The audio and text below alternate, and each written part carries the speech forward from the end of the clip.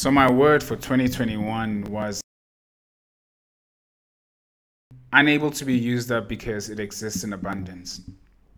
Obviously, there's different interpretations of what that may mean, but I perceived it as a slow burn, a burn that allows you to sort of like go with the ebbs and flows of life, a burn that allows you to be consistent even when you're burnt out, but also a burn that allows you to rest in the midst of it all. So that's the word that I chose because it brings to mind a sort of consistency that I try to encapsulate in whatever space that I occupy, meaning that I'm trying to consistently align what I say with what I do and hoping that I can be held accountable to that accord and maybe communicate with people that I care about on that level as well without it coming across as somebody who has too high of standards that they don't know how to empathize or understand other people's perceptions.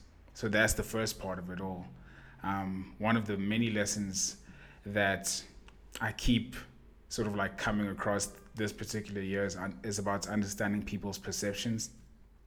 And understanding people's perceptions doesn't always mean that, walk a mile in their shoes so you may understand, but it's a matter of like, can you actually empathize with the person that you're trying to communicate to or communicating with? How do you bring up a point without making it seem like it is a point that is sort of like a deal breaker or something that's wrong with them, but more of a conversation point of a behavior that we can both change if you're willing to make the effort, something that is sustainable because working in the line of work and working in the line of work that I work in, goddamn, I work with design teams, but mostly like organizational designs, and we create personas of the different participants or people that we work with. We go through the different stages of design thinking, whether it's like empathizing with them and then thinking of the different variables that may go into their journey, ideating around what we want the outcomes to be. Obviously, that changes from the beginning of a project compared to the end, but also prototyping around that and not necessarily being stuck on one particular idea and believing that to be the truth. It's one thing to understand your own story, but it's another thing to be able to talk to people through their own stories, if that makes sense. It allows you to learn lessons, it allows you to take on the goodness or insights, the richness of the insights that they're able to share from their experience. And maybe you can try and practice that in your own life. And that is sort of like the importance of being able to understand people's perceptions is knowing that yours is not the only one that exists. And that has a lot to do with like self-awareness, being able to put yourself in a position where you're not necessarily at the center of the conversation consistently and you're able to hold space for people. Actually, that's a part of a conversation that I was having with my best friend earlier today, where we spoke about a variety of things, but one of them being confirmation bias, and it's something that I've spoken about in a previous episode. It's almost like when you're looking for something, that is what you will see, and that is all that you will find. If you think you're stuck in a shitty situation, that is what you will find, and that is what you will see. That is what you will repeatedly encounter. If you're seeking opportunity and seeking to change sort of negative or habits that don't propel you to be the person that you want to be, but you don't necessarily know where they stem from, that's when you can ask yourself, why am I doing this? Where did I learn this from? Who may have taught me this? Or what is this a response to? And that growth opportunity that comes with asking yourself those questions and being able to self reflect allows you to be more conscious when you're around people that don't necessarily share the same viewpoints as you, or people who might have had a different life experience growing up. So that allows you to breathe into moments. Breathing into moments means you're able to encapsulate the experience. You're able to not center yourself in the conversation, but you're able to ask empathetic and caring questions without making it seem as if you're passing judgment on their flaws. So that's what I mean by understanding perceptions. That's what I mean about the different interpretations or iterations that I've had to encounter that experience throughout this whole year. Oh, this is episode 35 called Notifications. So these are like the different notifications that I've gotten throughout this year. So I thought it would be a cool analogy to use. In this sense, based on the fact that most notifications just come as a response to what we see on a phone screen or a digital screen, and how we decide to either respond immediately or basically take our time and eventually respond, because we all know or have that one friend who responds like a couple days later compared to the friend that usually responds within 5 minutes. Another notification that I learned about this year, or over the past year, let me say, because 2020 and 2021 have just meshed right into each other. But the second one being present when you are ready and able is so important, because that allows you to actually participate and not necessarily just be in a space for the sake of not being able to be in any other circumstance, if that makes sense. People think that in order for you to survive or in order for you to be seen as somebody who adds value, you need to be consistently there. If you cannot be there for yourself, if you cannot be present or ready or able for yourself, you cannot necessarily expect somebody else to do that for you, if that makes sense. Like, it doesn't allow you to actually to show up as yourself, whether it's within your friendships, relationships, and workspaces. You should be able to understand that if I'm not able to show up as myself, I should be able to communicate that. If I'm not feeling well, I should be able to communicate that. If I cannot be present for you at this current moment, and I can at a later point in time, I need you to be able to understand that. But how I convey that message is also just as important as me letting you know that I am not in the right frame of mind to be present for you.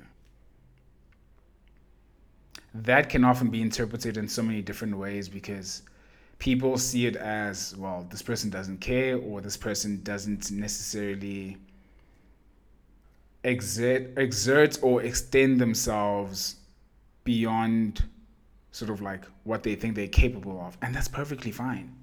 Like, if you think about it, that's perfectly fine. We're all going through the process of unlearning and relearning what we actually like, who we're actually interested in, what intrigues us, what sparks that moment of curiosity in our lives, but also what makes us want to do more.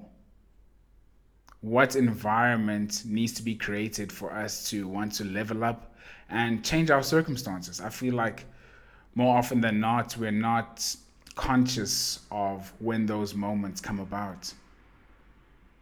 I mean, maybe it's like a psychological or neurological thing where we can easily become deeply focused on the moments or experiences that negatively affect us, that we cannot have the same amount of focus or ability to feel deeply in those positive moments as well.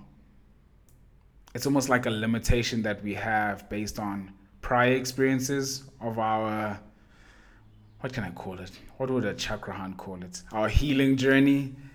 But that comes with the conversations that you have with your friends, the conversations that you have with yourself. When you wake up in the morning, first thing you do, you grab your phone, you check your emails, or you respond to text messages.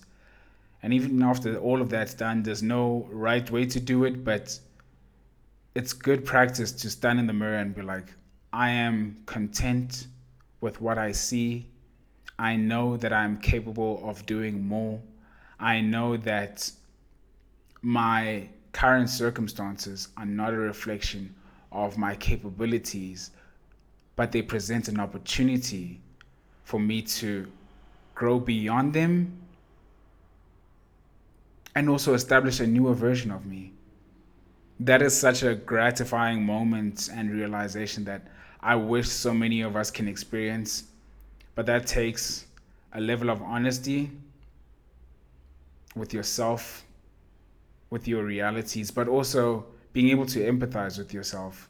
I think it's very easy to attempt to empathize with other people because think of it this way: if you were as critical of yourself, like knowing how critical you are of yourself, hearing that from somebody else, you would not want to be in the same room as that person for more than 30 minutes because you would be disgusted. So, knowing that you should be extending yourself the same grace, you should be putting yourself in the best position possible to be present so that you're able to be there for other people, so that you're able to establish healthy boundaries, you're able to build off of the foundations that you've been trying to establish, good principles and values that allow you to know this is what I'm looking for in a friend. This is what I'm looking for in a work environment. This is how I perceive my value in certain environments, and this is how I see my trajectory in either or space. And that goes for relationships as well. So when it comes to like principles and values, we look at like the family structure. Where were you brought up in? How were you brought up? What were the circumstances you were brought up in? Is it something that you want to leave behind, or are there certain practices that you want to move forward with and pass on to your friends, pass on to your partner, pass on to your eventual family as well? So being able to understand that there will come a point in time where you see your parents as actual people who had to make decisions just as much as you have to make decisions, and you understand the consequences of those decisions, but you also understand the trade-offs that you have to make in order to sort of like fall onto the positive side of those experiences. That changes a lot in how you communicate with your parents. It changes a lot how you empathize with your parents, but it also changes a lot how you be present for your parents. It's a matter of like you seeing them like resting, you're seeing them working, you're seeing what brings them joy, you're seeing what brings you joy when you're around them.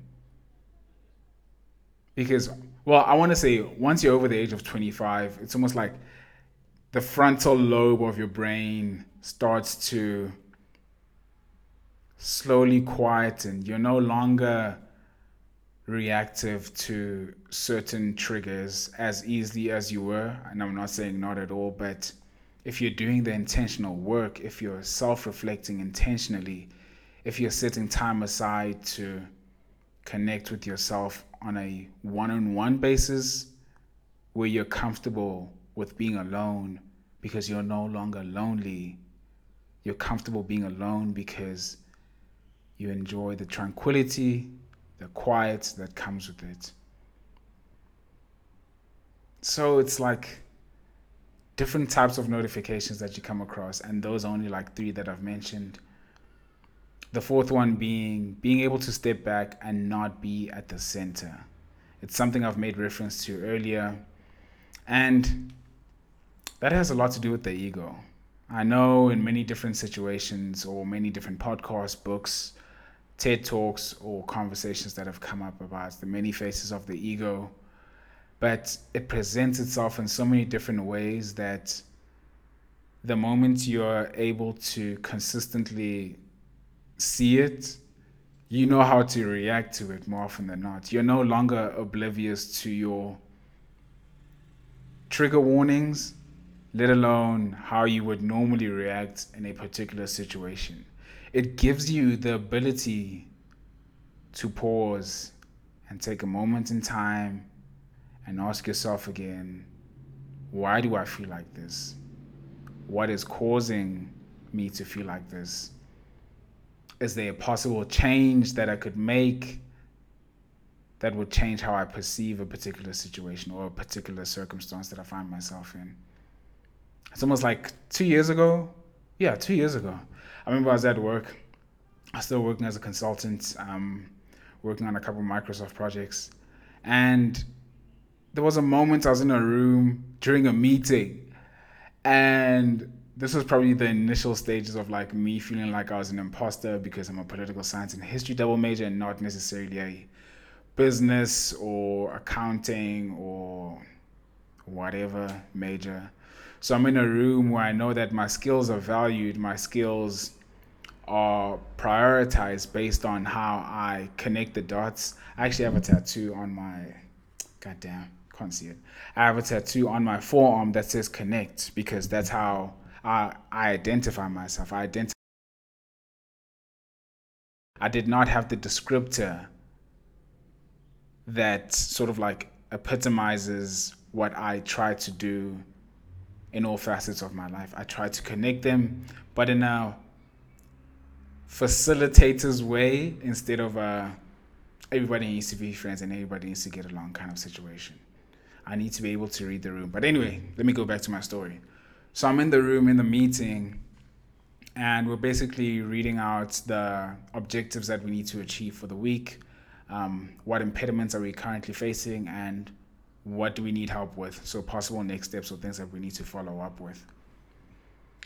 And I remember being overwhelmed by a sense of not knowing why I'm here, asking myself, why am I here? And feeling like I should just like run out of this room because I don't necessarily feel qualified to be in this room. But then also the blessing in disguise was that that was also during a time I was actually seeing my therapist, and she got me to a practice where I'm able to sort of like, just lean forward in my chair, just put my hands by my nose. Obviously, I can't do that because I'm holding a damn mic. Put my head between my hands and ask myself questions like, why do I feel like this? What is causing for me to feel like this?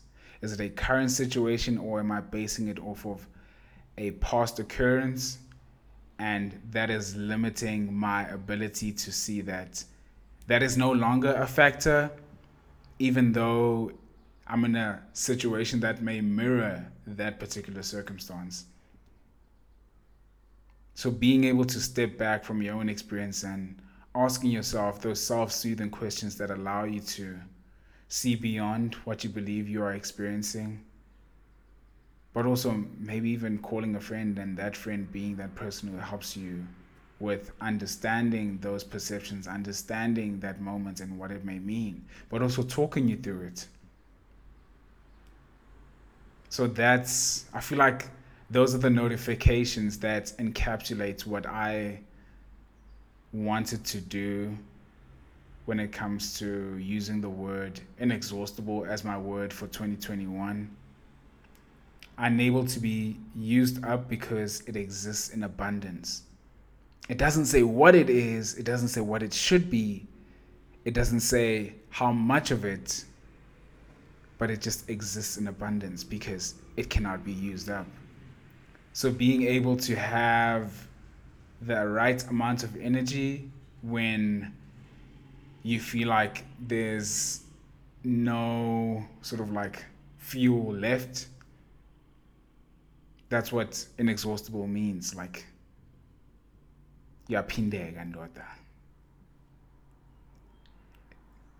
Shit was so nice you had to do it twice. Like, have to see it through. You have to put yourself in moments where you're a priority for yourself.